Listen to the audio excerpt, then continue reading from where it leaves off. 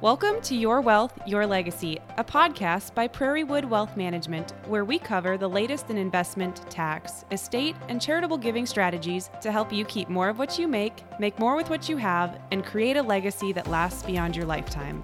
Thanks for listening. We're glad you're here. Here are your hosts, Nathan Anderson and Steve Nelson. Hello, everyone, and welcome to the 17th episode of Your Wealth, Your Legacy. I'm your host, Nathan Anderson, here with my co-host, Steve Nelson. Welcome, Steve. Yeah, it's great to be here. It's been a busy start to the year, and one of the reasons is this new Secure Act 2.0 that was passed right before the new year. So that's today's topic. Yeah, no, it's been really interesting to see, I would say, even just the last 5 years, the amount of new tax legislation that's been passed. I mean, if you go back to really Trump tax reform, which was right at the end of 2017, and from that point forward, we had the original Secure Act, which was in 2019, the CARES Act in 2020, the American Rescue Plan in 2021, the Inflation Reduction Act in 2022, and now we've got the Secure Act 2.0, which was passed, I think it was signed into law on December 29th, so right at the very end of 2022. And when you look back, these aren't what I would call small tax law changes. You know, the Secure Act changed RMD ages from 70 and a half to 72. It resulted in the loss of the inherited IRA stretch, so people who inherited IRAs being able to stretch those distributions over their lifetime. The CARES Act with COVID and a lot of the provisions passed related to that, recovery rebates, paycheck protection program loans, employee retention credits. I mean, these were very substantial tax items, and it's really led a lot of people to question or wonder if they're really keeping up to date on all the tax laws and really having a plan in place that contemplates the current tax landscape. Yeah, and definitely the added complexity here with the Secure Act 2.0, it made a lot of changes.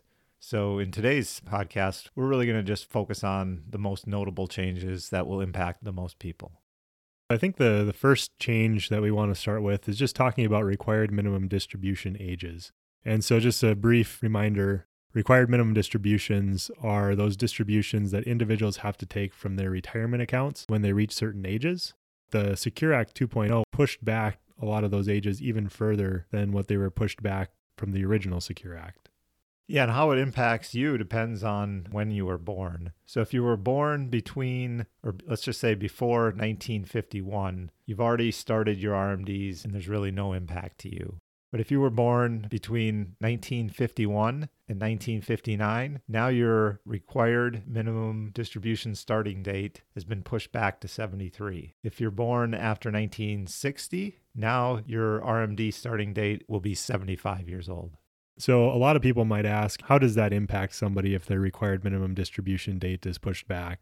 Let's say people who need those distributions from their retirement accounts to cover their annual spending. These changes in RMD starting ages may not have any impact on them because they're already needing to take funds out of those accounts. But for individuals who have plenty of other income or cash flow coming in to support their lifestyle, these later required minimum distribution ages give them a lot of additional flexibility to do tax planning because they're not forced to take money out of those retirement accounts, which is then taxable income to them.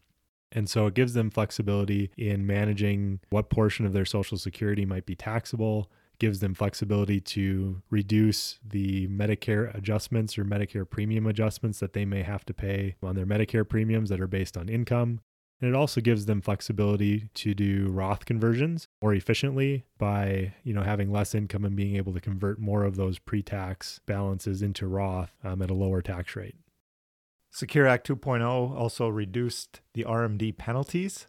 So historically before this, if you missed a RMD from your IRA, the penalty was 50%. So for example, if you had a $40,000 required minimum distribution that you failed to take in a year, the penalty was 50% of that, or $20,000.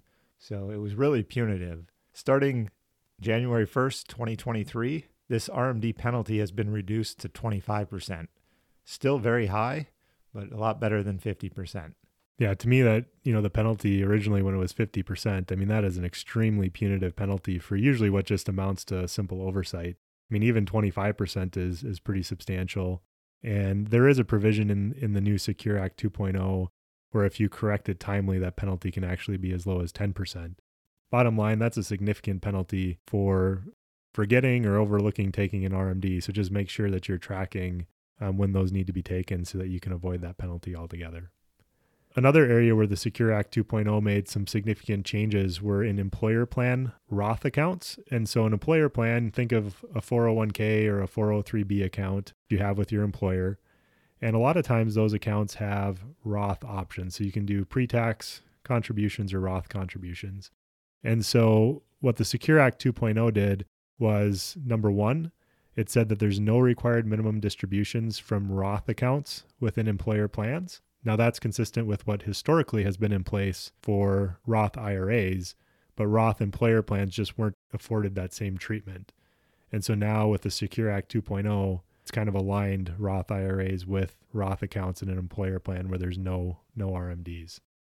Another thing that the Secure Act 2.0 did for employer plan Roth accounts is it now allows employer contributions, so contributions made by the employer, those contributions can be made to Roth accounts. Historically, employer contributions could only go to pre-tax accounts, so that has now changed. If an individual elects to have those employer contributions made to the Roth account, those contributions will be treated as taxable income to the employee in the year that those contributions are made, and then they're also non-forfeitable, so there's no vesting requirements.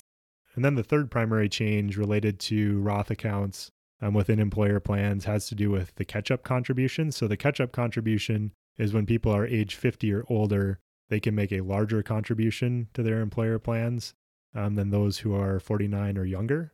And the change that was made was if individuals are high wage taxpayers, so the way it's defined in the Secure Act is if they make over $145,000 in wages in the prior year from the employer that's sponsoring the plan, they're only allowed to make their catch-up contributions to the Roth component of the plan. They're not able to do pre-tax contributions.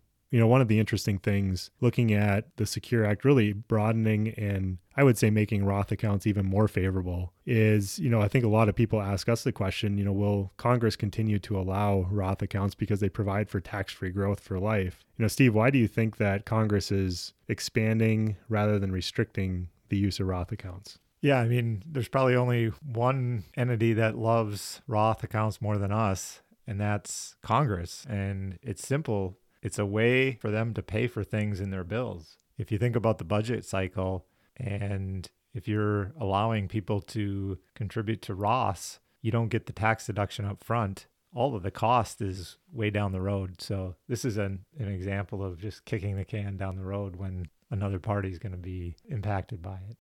From my perspective, it seems like just another probably short-sighted perspective of Congress. They like the fact that tax revenue tomorrow is going to be higher without really thinking about or caring about the fact that 10 or 15 or 30 years down the road, when all of these individuals retire and take the money out of their accounts, tax revenue is going to be lower. And so to me, it's really I would say a gimmick on behalf of Congress where they're trying to show that, hey, we're going to have all this tax revenue in the next few years without really honestly assessing what the long-term tax revenue is for the future. In the meantime, it's beneficial to individuals who are able to take advantage of the Roth accounts, pay the tax now, and then benefit from the tax-free growth really for the rest of their lives. You're right. It is probably the number one question we get when we explain Roth IRAs to people is, what if Congress takes them away? And to me, this just shows that now requiring higher earner wages to only make Roth contributions, it's really them signaling that they're favoring Roth accounts rather than restricting them. And that could always change from one administration to another, but so far that looks like the direction that they're going. The next item that the Secure Act 2.0 changed was it created the ability to make larger catch-up contributions for certain individuals. So kind of going back to what we had just talked about, the catch-up contribution is an additional contribution above the typical $22,500 deferral amount that people can make to their 401k or 403b employer plans. And so the catch-up says if you're age 50 or older, you can make a larger contribution. Well, what the Secure Act 2.0 said is if you're age 60, 61, 62, or 63, we're going to allow you to make an even larger catch-up contribution. And so the catch-up contribution for those in 2023 that are age 50 and older is $7,500. This provision takes effect in 2025, but for those that are 60, 61, 62, and 63, they could basically make a 50% larger catch-up contribution than those who are just strictly age 50 and older. And if you're wondering why it's only applicable to ages 60, 61, 62, and 63, you're not alone. We are too. Yeah, it certainly seems weird to cut it off at age 63, but that's what they did. I think this is one of the provisions that a lot of people have been excited about. You know, when I look at it, increasing the catch-up contribution by 50%, so using 2023 limit 7,500 up to 11,250, it's a pretty small increase. And, you know, for people that, let's say they're behind on their savings, this is definitely helpful, but it's not going to make up for many years of lost contributions. So in today's dollars, it'll allow somebody to put an extra $15,000 into more than likely a Roth account if they're a high earner. Over the 4-year period. The last provision of the Secure Act 2.0 that we'll talk about today is the ability for 529 accounts to be converted into Roth accounts. You know, one thing that prevented some people from utilizing 529 college education accounts was the risk that you overfunded the account. Or we always would get the question from clients, you know, what if the student or the beneficiary doesn't go to college? And I think that prevented a lot of people from actually even opening them up and contributing them. So this new provision kind of reduces the risk that you will overfund college education accounts.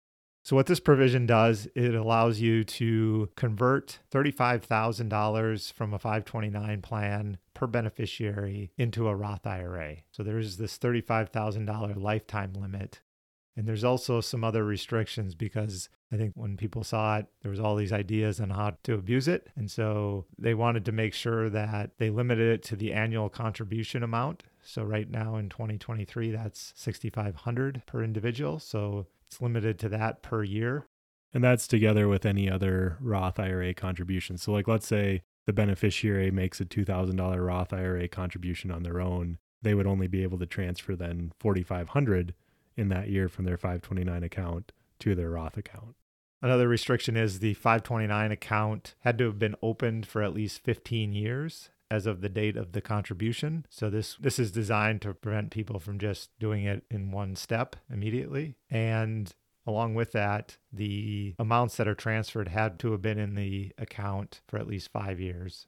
Yeah, so ultimately what Congress is trying to do is basically say, we really want this to be a legitimate 529 account. You know, we want you to have opened this a long time ago, made contributions quite a while ago. And if you've happened to overfund it, we're going to provide an option for you to make Roth contributions on behalf of the beneficiary. But don't go open it tomorrow, fund it, and immediately contribute to a Roth, because that's not the point of this legislation. So I think that's a good overview of really the most notable items in the Secure Act 2.0. There's a long list of additional items, but I think these ones that we've talked about are the ones that are going to impact the most people. So Steve, let's kind of talk through, what does this really mean for individuals? How is this going to impact them? Yeah, I think the first thing is, I think annual and even lifetime tax planning is now more important. If you think about individuals now born after 1950, they're going to have a lot more flexibility when they take their RMDs, which then opens up more tax planning opportunities to minimize the tax on Social Security, your Medicare premium surcharges, and even the amount of Roth conversions that you can do. So yeah, individuals that are born after 1950 will have additional years to delay their RMDs, and they should make sure that they're using that time to minimize the amount of taxes they pay over their lifetime. I think another important application or important thing for people to think about is specifically the employer plans that now have additional Roth options, especially for high income or high wage taxpayers who are only able to make catch-up contributions to the Roth component of the plan.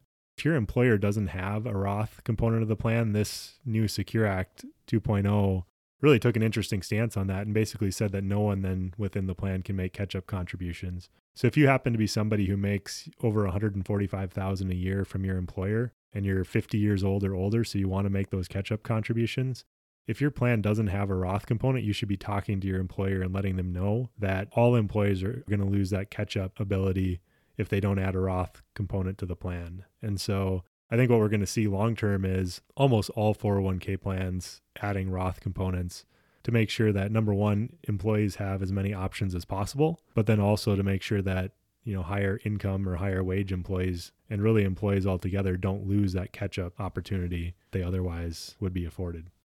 I also think the 529 to Roth IRA contribution feature will greatly increase the willingness of families to save for college through 529 plans. The number one question we get regarding 529 plans is, what if my son or daughter doesn't go to college or they don't use all the funds? This new provision now provides a pretty good solution to answer that question. What we've already done with some clients is, starting that 15-year clock. And if you have kids or grandkids that are just born, even just opening up the 529 account, funding it with a very small amount will start that 15-year clock. So I think you're going to see a lot more 529 accounts opened up early and then funded, at least 5 years before they're scheduled to go to school. Yeah, I agree with that. I think, overall, that's a pretty good summary of the Secure Act 2.0. And, really the Secure Act 2.0 is just a continuation of all the tax law changes we've been seeing in the past 5 years. Just high level, a recap, the Secure Act 2.0 pushes back RMD ages for individuals born in 1951 and later. It reduces penalties for missed RMDs. It changes the rules for Roth accounts within employer retirement plans. It increases catch-up contributions and provides limited flexibility to use 529 account balances to fund Roth IRA contributions. As always, those who are interested in more on the Secure Act 2.0 can check out our blog post on our website that we published together with this podcast. If you're interested in that, just go to pw-wm.com and click on the Learn button on the top right of the screen. I think one thing that the rapidly changing tax and retirement landscape has shown us recently is not just the importance of planning, but also having the ability to react and to change that plan as new tax laws are passed. And so for those who are interested in working with a family CFO to create and monitor a financial plan for your family, feel free to reach out and connect with us through the free evaluation button on our website. That's all we have for today. Until next time, thanks for listening. Thank you for listening to Your Wealth, Your Legacy by Prairiewood Wealth Management. If you have comments, questions, or would like to learn more about working with Prairiewood Wealth Management, we would love to hear from you. Please visit us at our website, pw-wm.com, or email us at service@pw-wm.com. If you find our podcast helpful, leave us a review and share it so others can find us as well. Thanks for listening as we continue our quest to help others keep more of what they make more with what they have, and create a legacy that will last beyond their lifetime. The information discussed on this podcast is provided for general informational purposes only and does not represent investment, tax, or legal advice. Opinions expressed are those of Prairiewood Wealth Management and are subject to change, not guaranteed, and should not be considered recommendations to buy or sell any security. While past performance of market results may be discussed, it does not provide any assurance of future performance. The information presented herein has been obtained from sources deemed reliable but is not guaranteed.